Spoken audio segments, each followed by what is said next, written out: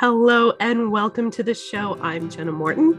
And I'm Tosh Taylor. And today, all the way from Toronto, we're welcoming our guest. His name is David Giffen, and David is the author of Redemptive Trauma, Confessions of a Defrocked Priest. Thank you for having me. It's good to be here. And I can't wait to get into your story because the book is absolutely incredible. And I have such a hard time in your short period of life to believe you've done all these things already. It's been a wild ride for sure. It's been a wild ride. Absolutely. So maybe let's kind of start in not like, the birth of David. We don't need to start with the birth of David, but like, how did the cloud parting and, like yeah. all that. Yeah, exactly. But how did you end up going from where you were? Let's explain to people where you were to where you then decided you were going to become a priest.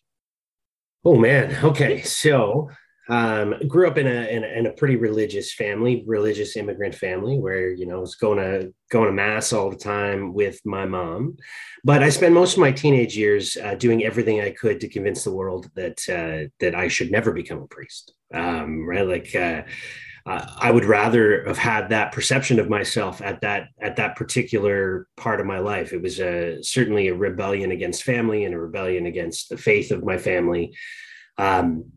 But as I write in one of the chapters of my book, I had a pretty big crash when I was 21 years old, having abused drugs and alcohol, having really struggled in a whole bunch of different ways, mental health issues. In the middle of the night, one night, I crashed a car into a house. And when I say that a big crash, right, like there's no getting around, having to have a long, hard look at your life at that point. And, I was saying to someone recently that how did I become a priest from that situation, right? Like that doesn't make sense that, you go from that situation at 21, 22 or 20, 21 to 25, 26, you're serving as a parish priest. And I think one of the big things, in retrospect, looking back, and hindsight's 2020, right? But I wanted to make right a lot of the wrongs that I had made very wrong. And with the upbringing I had and the kind of cultural framework that I saw, the truth is, I even in the midst of it all, even though I didn't want to belong to the family I belonged to or belong to the church I belonged to, there was still something that resonated with me about, a God of grace and mercy who, reaches out down into the gutters and the trenches and pulls out those who are reaching up for him. So it made sense in some ways that I landed in a role that served the community. I think I shocked pretty much everyone in my life when I kneeled before the bishop and was ordained a priest. It's just absolutely fascinating to think how short of time period you're talking about there, that things changed so drastically in your life. What was that like? Well, I think the truth is that's the kind of pivot has been the reason, you ask, how have I done all these different things in my life? Tosh was asking before. I think I pivot quickly, right? Like I think when things have blown up in my life, whether it's because I've blown them up or it's, external forces have blown them up. I really, my kind of way of being is to just plant a foot and go in a new direction. Like I said, it's not like I had never been exposed to church or religion or any of those things at that point. I certainly had an interest and an experience in it all. But a lot of the time I was fortunate that some of the clergy I knew growing up were really wonderful people. And when I look back again, hindsight, if, I was facing some dark moments and I thought about who do I want to become, some of them would have been some of the first people who would have popped in my mind because they were the kinds of people who I knew cared for, the vulnerable and the sick and the lonely and people like that. So when you find yourself isolated like that and you start to think, okay, where am I going to go? Who am I going to spend time with? And who do I want to be? They certainly were people I thought of. When you like thinking back on it now, growing up, do you think that you always thought that you would have some sort of career helping other people? Oh, I don't know. I don't know if I can say that's true. I think there were certainly periods where I would have been inclined that way. My mom was always someone who worked in the community, often at churches, things like that. So I was exposed to that kind of way of being a lot. I think, some of my formative years, this is just the truth. In my teenage years, I didn't know if I'd be alive by 20. I was drinking so much and getting into fights, and I wasn't thinking, how am I going to do well by the world? That's just not, that's really not what I was asking myself. Most of it was, who's going to buy me beers on Friday? And,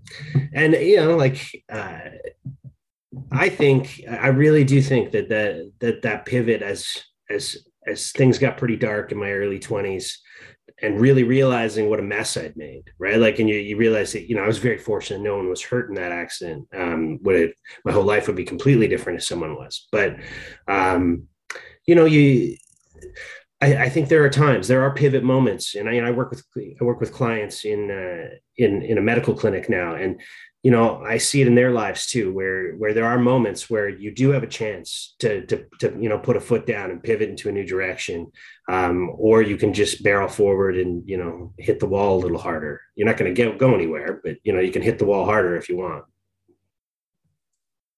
Do you ever think back and look at who you were when you were struggling as a teenager and a young adult, and kind of wonder, if you had come across yourself, how could you have reached out? How could you have helped yourself? Could you have done anything before that, final push? Well, my first reaction was to say I would have slapped him silly, but then I realized, that everything that happened at the Oscars this past weekend, we probably shouldn't be making those jokes anymore.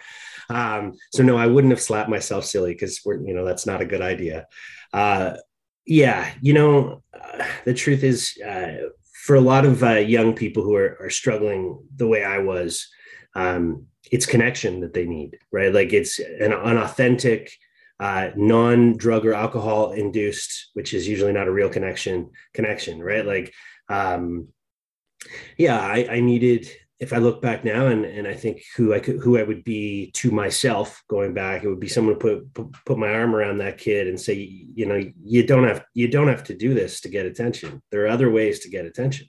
If you're hurt, or if you're struggling, or if you're angry or sad, there are things we can do together to find a way forward that doesn't include you destroying yourself. Yeah. And do you think you would have listened? No. That's the tricky part of it all, right? Like, I'm pretty stubborn. So, no, my way of learning is to take my lumps, to learn from experience, and that is what it is, right? Everybody learns differently. I happen to be somebody who learns the hard way usually. And that kind of takes us to the next step. The title of the book is Confessions of a Defrocked Priest. So there's clearly more to the story as we go on. So you become a priest, what happens next? Well, I served three different churches in the Anglican Church of Canada. I started as the assistant curate, or that's the formal title. So like the learning priest on staff with the more senior priest on there at St. Paul's Cathedral in London, Ontario, which is an old, venerable, beautiful cathedral, seats like 1,200 people. And they have a wonderful food program serving, 100 meals a day. And so I got to hang out there for a while. It was a pretty cool experience that the senior priest on staff was elected bishop. And so at 28, I was asked to be in charge of the cathedral for the interim period. So I was the youngest priest in charge of a cathedral at the time, in all of the Anglican communion around the world. So that was kind of cool. I got invited to North Toronto to take over a parish that only had like 15 people left in it, and try and revitalize the place. And we built programs like the Little Lambs drop in on Fridays for moms and nannies and dads and tots, just free programming. We'd bring in musicians, we'd bring in pets, and we bring in all this, give people a break from the isolation they're experiencing in their homes. started new communities. It's a really vibrant place now, right at Yonge and Eglinton in Toronto. And after that, I my final appointment as a priest, my last 18 months was at the downtown parish, pretty close to the Royal Ontario Museum. Place known for its innovation and programming and social outreach, heavily involved with the city of Toronto, with issues around joblessness and homelessness and housing. And yeah, it was an incredible privilege to serve all those communities. Incredible people leading those places. Okay. And but then, you want to know how that ended? I do. I mean, we can let people read the book. Yeah, no, and I'm happy for them to read the book. I hope this gives some plugs for it. I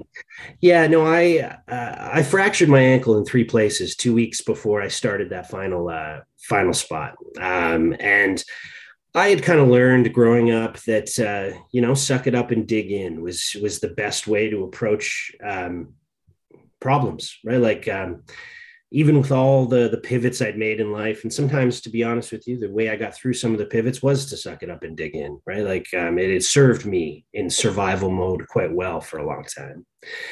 But in this situation, I found myself abusing opioids for the next year and a half. I did need them when you fracture an ankle in 3 places, you do need pain relief. There's no doubt about it. And I did, like lots of people do. But what I found was after a few months, although I refused to admit I didn't need the pain relief for the ankle, the opioids had been treating a spiritual and a historic and an emotional pain about, traumatic memories around things around abuse. And all of a sudden I couldn't be without those drugs, right? Like I needed them, and I was willing to lie. I was willing to, deceive other people.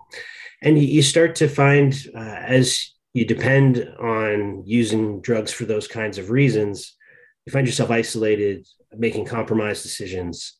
And towards the end of my time, I entered into a relationship with someone who was under my authority as a priest. And my license was pulled and I was given the boot, and rightly so. And so where does the pivot go from that? How do you get from there to today? Yeah, a lot of tears and heartache and frustration for quite a while, right? Like at the time I had a 4-year-old. My ex-wife and I had just split up at the time, so it was a hard run there for a while. You're losing your career, your marriage has just ended. All of a sudden, you're not living with the person you love most in the world, your little boy. So I spent kind of some time in the wilderness, is what I refer to it as, or as some of my old friends say, I spent my late 30s reclaiming my 20s. I needed some time apart from the church, apart from my family, not from my son. I still spent lots of time with my son, but I was having an identity crisis in a lot of ways, right? Like I'd spent a decade celebrating mass 5 times a week, right? Like having spent my life prior to that not celebrating mass 5 times a week. So trying to figure out how to integrate these different parts of who I was and who I'd been and decisions I'd made and who I believed myself to be, who others believed me to be. So I took some intentional time, a couple of years actually, to really try and figure out, who David Giffen was going to be for the second half of life. Because as I've commented a few times, my book feels like a eulogy to the first half of my life. Right. It's I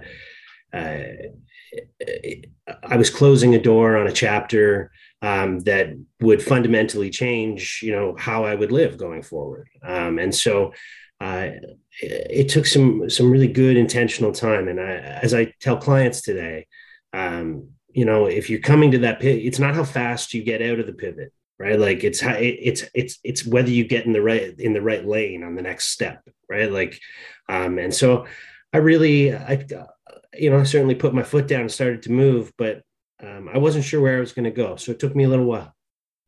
And then that imagery you used. Oh, sorry, Tosh. I love that idea of like, you got to put your foot down, but that doesn't mean that you need to jump into the next thing quickly. Take the time to figure out where that foot's going to go. And I think the idea of identity crisis is something that we haven't all talked about enough as a society, because I think, certainly I've gone through not quite the same, but a similar, like, I remember looking in the mirror when I turned 35 and being like, who is this person who is a 35-year-old mother of three who no longer has this career that had defined my 20s? And right, like, it's that same kind of, you have to have those moments of checking in and figuring out, who the world sees and who you want them to see and who you see. I think I said in my book somewhere that I think we all enter into these moments where it really matters that we ask the question, both who we are and whose we are, right? Like, who do I belong to and who I am? For anybody who takes like mental health leave, and I think more people should be encouraged to and not be afraid of doing that kind of thing, but not a rush to get out of it, right? Like, a genuine step into a place where you are safe to work on your head a little bit, right? Like, and to not rush out of it or to rush in a new direction or to have all the answers to how this is all going to get figured out on the other side, but to rest, to spend time with people who love you for you, not the things you've accomplished, right? Like the you, and usually a really good therapist, which I've been fortunate to have in my life. Now, when you decided to write the book, do you think, like, when you initially sat down and started writing, was it for you? Like, you never intended for this to actually turn into a best-selling novel, but that's amazing that it did, right? Yeah. So I joke that I wrote it over, 39 years because like it really, like, it's, when you write a memoir, that's what it is, right? Like, so, and parts of the writing are actually 25 years old, right? Like they've been adapted and, like there was some poetry I wrote that ended up in there that it was written when I was like 16 years old. So there's stuff in there from a long time. It was the summer of 2020 when I really sat down to write the book. It was, we were in lockdown. The pandemic was, it was real by that point, right? By the summer when, those first few months, you kind of thought, oh, this isn't going to last forever. And then by July, it's like, oh my God, this is going to last forever. And so I was living with one of my oldest friends. He has this big, huge open air rooftop on his house, and so I went up there for most of July 2020, every single day, and wrestled with myself. And I suppose you could say I wrestled with God, right? Like that's what I was doing. It was the kind of the end. Coming to the end of those couple of years after leaving active ministry and trying to really when I talk about integrating and figure out that identity piece, I was writing my own narrative so I could understand, first of all, how I ended up here. When I shared it with a former colleague who I will be eternally grateful for, his name's on the front of my book, Murray Watson. He was my editor. I showed it to him, and he spent the next 6 weeks with me, just digging into it. And as I've said before, often having the audacity to tell me I was wrong. I will always be grateful for Murray. So it took a couple of months. Writing it itself was really just, it was all in my head, right? So I just needed to sit and let it all come out. The editing was a different piece, but it was a couple of months in 2020. Excellent. So then you write the book, and and then the pandemic ends. And we all know that was sarcasm, right? Okay. So, just in case you couldn't see Tasha's face there. I was like, did it end in New Brunswick? Because it hasn't ended. No. You see, we're on Zoom, right? Yeah. Yeah, exactly. But you have taken all of this, and you have moved it into an absolutely amazing career working with people who were once you. Yeah, really. Like that's a great definition of my job, is that I get to go put on the boots of those who are still, not to say I'm not still in the mud, but we get into the trench together. From some of my work with 403 Leadership Collective, where I work with organizations and different kinds of leaders as they try and plot a course out of one place to another. But I think my most important work is in rapid access addiction medicine, where I work in a mobile clinic in 3 spots: Mississauga, Brampton, Orangeville, and I'm a frontline worker, healthcare worker, where I get to be on the ground with people who are at a level of addiction that often there is no way out without medical assistance. And my job in peer support alongside them is to be somebody who they can know understands what it is to be addicted, what it is to suffer, what it is to be alone, and maybe help carry the burden a little bit for a little while. So it's probably, I'll look back, I imagine, and I hope I do this for a long time, but it'll be the greatest privilege of my life.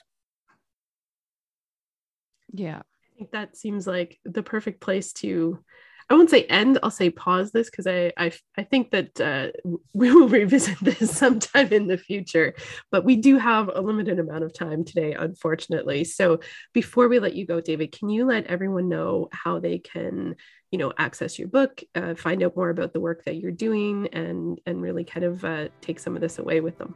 Absolutely. So if you want to find me with my business, 403 Leadership Collective, www.403lc.com.